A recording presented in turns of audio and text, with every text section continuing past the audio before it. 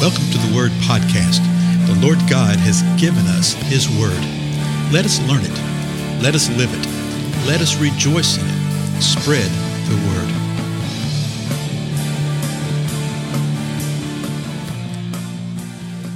Blessings, everyone. This is Dale. So good to be with you again on the Word Podcast.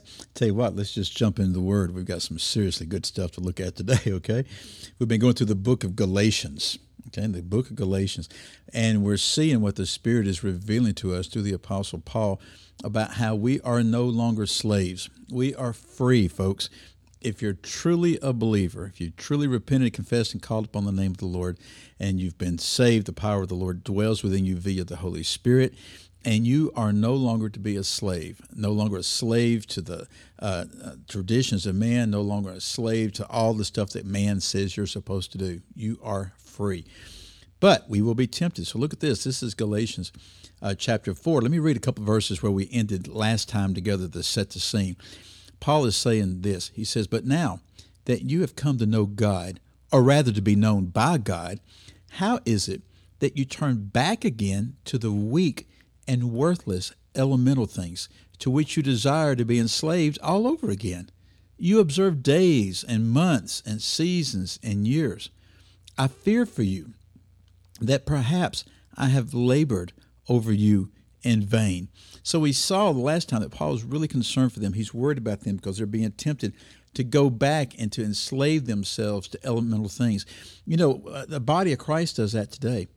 People who are truly saved will get enslaved to certain patterns of practice and behavior, not necessarily sins, okay? And in this case, these things right here were things that were drawn away from God and literally created idols and idolatry, so it was a sin.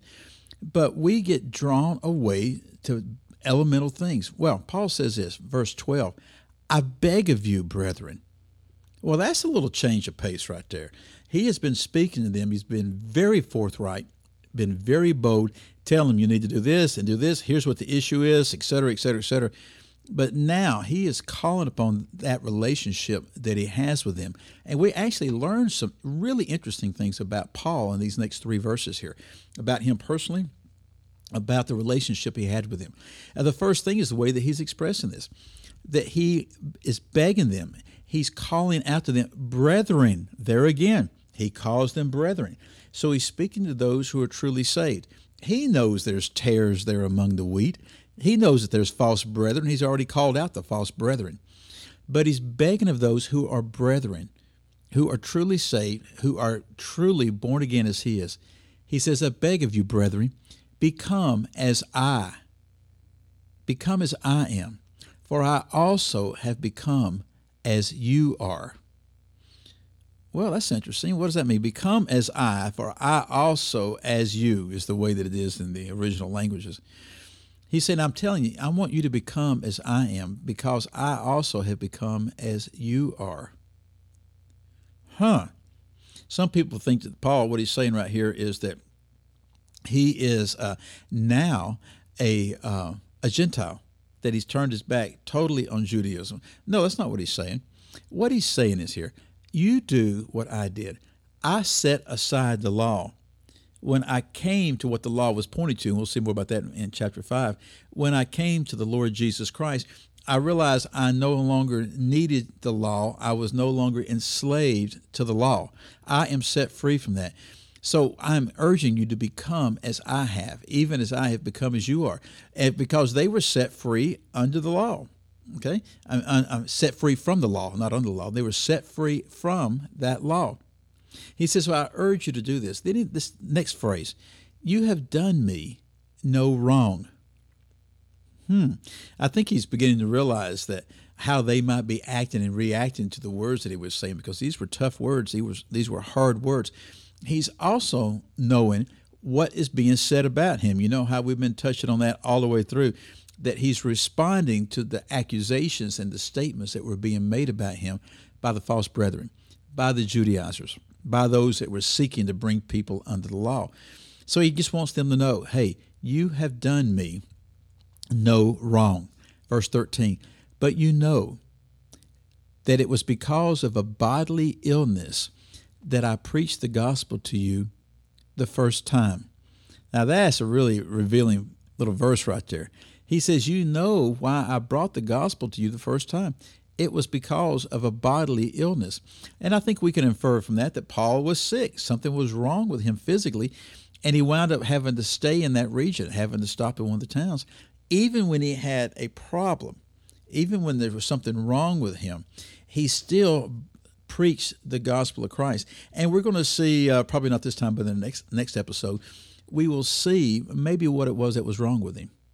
But he had a bodily illness, and he said, you know, I preached the gospel to you the first time. Because of that, I was stuck there in town. Then verse 14, last verse that we'll look at today.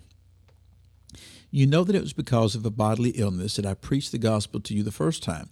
And that which was a trial to you in my bodily condition, you did not despise or loathe, but you received me as an angel of God, as Christ Jesus himself.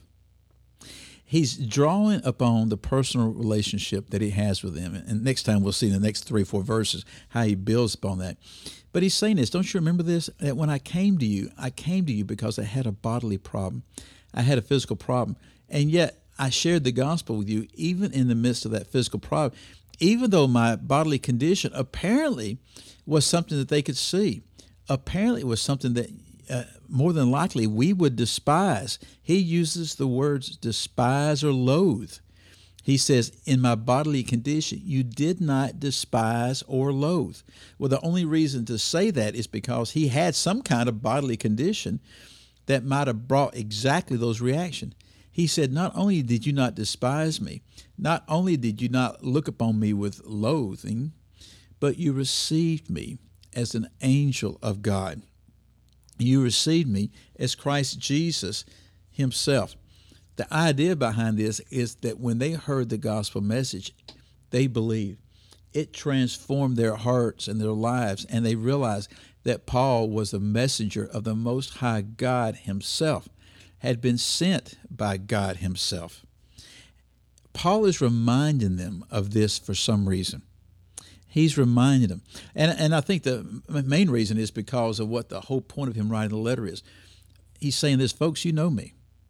You know the reason that I'm writing this letter in this really difficult subject matter, and even in strong terms right here, is because I love you and because of the relationship that we have had. You know how it was at the beginning. You know how we were. And then he's going to come to him and actually ask him later on, what's changed? What's happened in the midst of this? Something has occurred.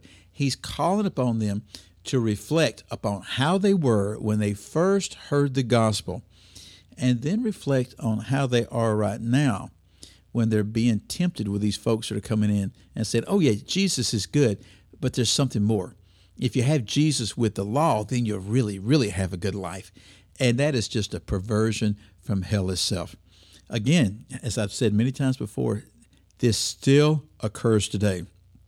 As a matter of fact, I would encourage you to seek the Lord and say, Lord, make me sensitive to these type of things. Make me aware of these things when they occur. Okay? I think you would be amazed at what he would reveal. I know it's happened to us here locally, that all of a sudden people are beginning to realize, wait a minute, this is being preached right here. That's not what the Scripture says. This right here that we've done for years and years and years, that's not what the Scripture says we're supposed to be doing. Why are we doing it that way? And I think God is bringing a holy, righteous, exciting time of an alignment underneath his Spirit. When he does that, oh, what he might do.